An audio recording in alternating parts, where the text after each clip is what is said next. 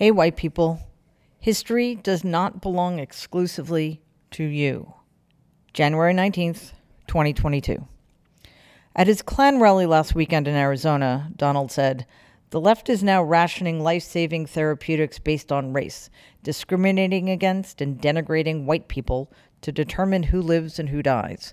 If you're white, you don't get the vaccine, or if you're white, you don't get therapeutics. In New York State, if you're white, you have to go to the back of the line to get medical health." Ah, yes, the discrimination against white people in this country is legion. So much so that white children must be protected at all costs from learning American history. It started with Republican lawmakers in at least 5 states who threatened to cut funds from schools that use lesson plans that rely in part on the 1619 Project, which was called racially divisive and revisionist. Mississippi is funding a patriotic education fund, and South Dakota is spending almost $1 million to teach school children why the U.S. is the most special nation in the history of the world. Now, Republicans in Florida are taking it a step further. They recently introduced a bill called Individual Freedom. An individual, by virtue of his or her race or sex, does not bear responsibility for actions committed in the past by other members of the same race or sex, it reads. An individual should not be made to feel discomfort, guilt, anguish, or any other form of psychological distress on account of his or her race. Such language illustrates a solution in search of a problem, or perpetuation of the dangerous rhetoric around critical race theory that worked so well for Glenn Youngkin in Virginia. Worse, the position of the right here seems to be that teaching our white children an unvarnished version of American history is akin to accusing them of being racists. There is no corresponding concern about what the impact of teaching a grossly inaccurate version of that history, in which the behavior of our white ancestors is either elided or manipulated, would have on our black and brown children. In 1975, after a 110-year-long attempt to reinvent Robert E. Lee as some kind of hero, the United States House of Representatives voted 407 to 10 to restore his full rights of citizenship. Not long after, President Ford signed the resolution in order to correct a quote-unquote oversight. Ford said, "As a soldier, General Lee left his mark on military strategy. As a man, he stood as the symbol of valor and of duty. As an educator, he appealed to reason and learning to achieve understanding and to build a stronger nation. The course he chose after the war became a symbol to all of those who marched with him in the bitter years towards Appomattox. General Lee's character has been an example to succeeding generations, making the restoration of his citizenship an event in which every American can take pride."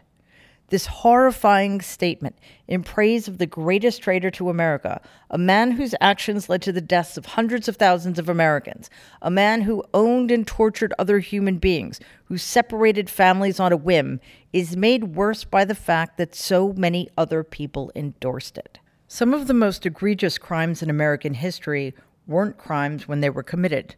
Often they were sanctioned government policy, like the forced relocation of 100,000 Native Americans during Andrew Jackson's Trail of Tears and the domestic slave trade implemented in the decades after the international slave trade had been abolished. Only by confronting these atrocities, sanctioned or not, can we put this country's history and where it's led us in perspective. Even small acts of whitewashing skew history in a way that fails us.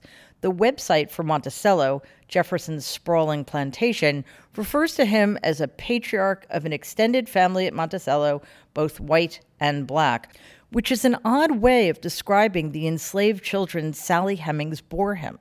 By failing to ask hard questions, by failing to acknowledge the mistakes of the past, we almost guarantee that more egregious mistakes will be made in the future. We should not talk about the founders of this country without talking about which of them were enslavers, which ones actually supported the idea of owning other human beings. And yet we do. That's the first thing we should know about them, and then we can judge the rest accordingly. Even Abraham Lincoln, considered our greatest president, struggled to accept the equality of black Americans despite believing they should be free. As Frederick Douglass remarked in his Oration in Memory of Abraham Lincoln, viewed from the genuine abolition ground, Mr. Lincoln seemed tardy, cold, dull, and indifferent. but measuring him by the sentiment of his country, a sentiment he was bound as a statesman to consult, he was swift, zealous, radical, and determined.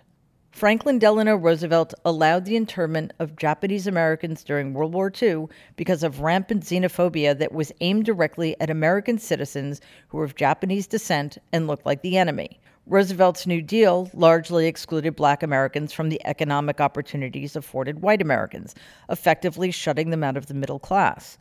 Racist policies pursued by many government organizations under his watch worsened the already bad problem of housing segregation, which forced Blacks into crowded, substandard living situations.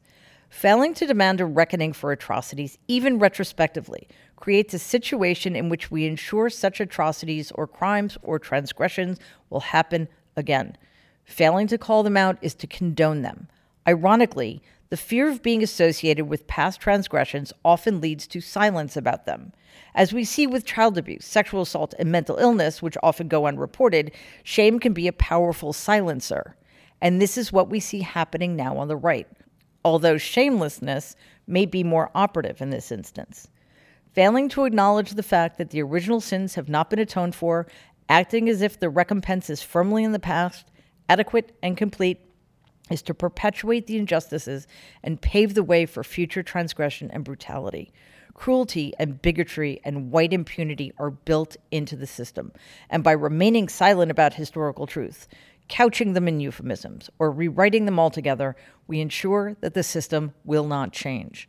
Clearly, this is what Republicans are counting on.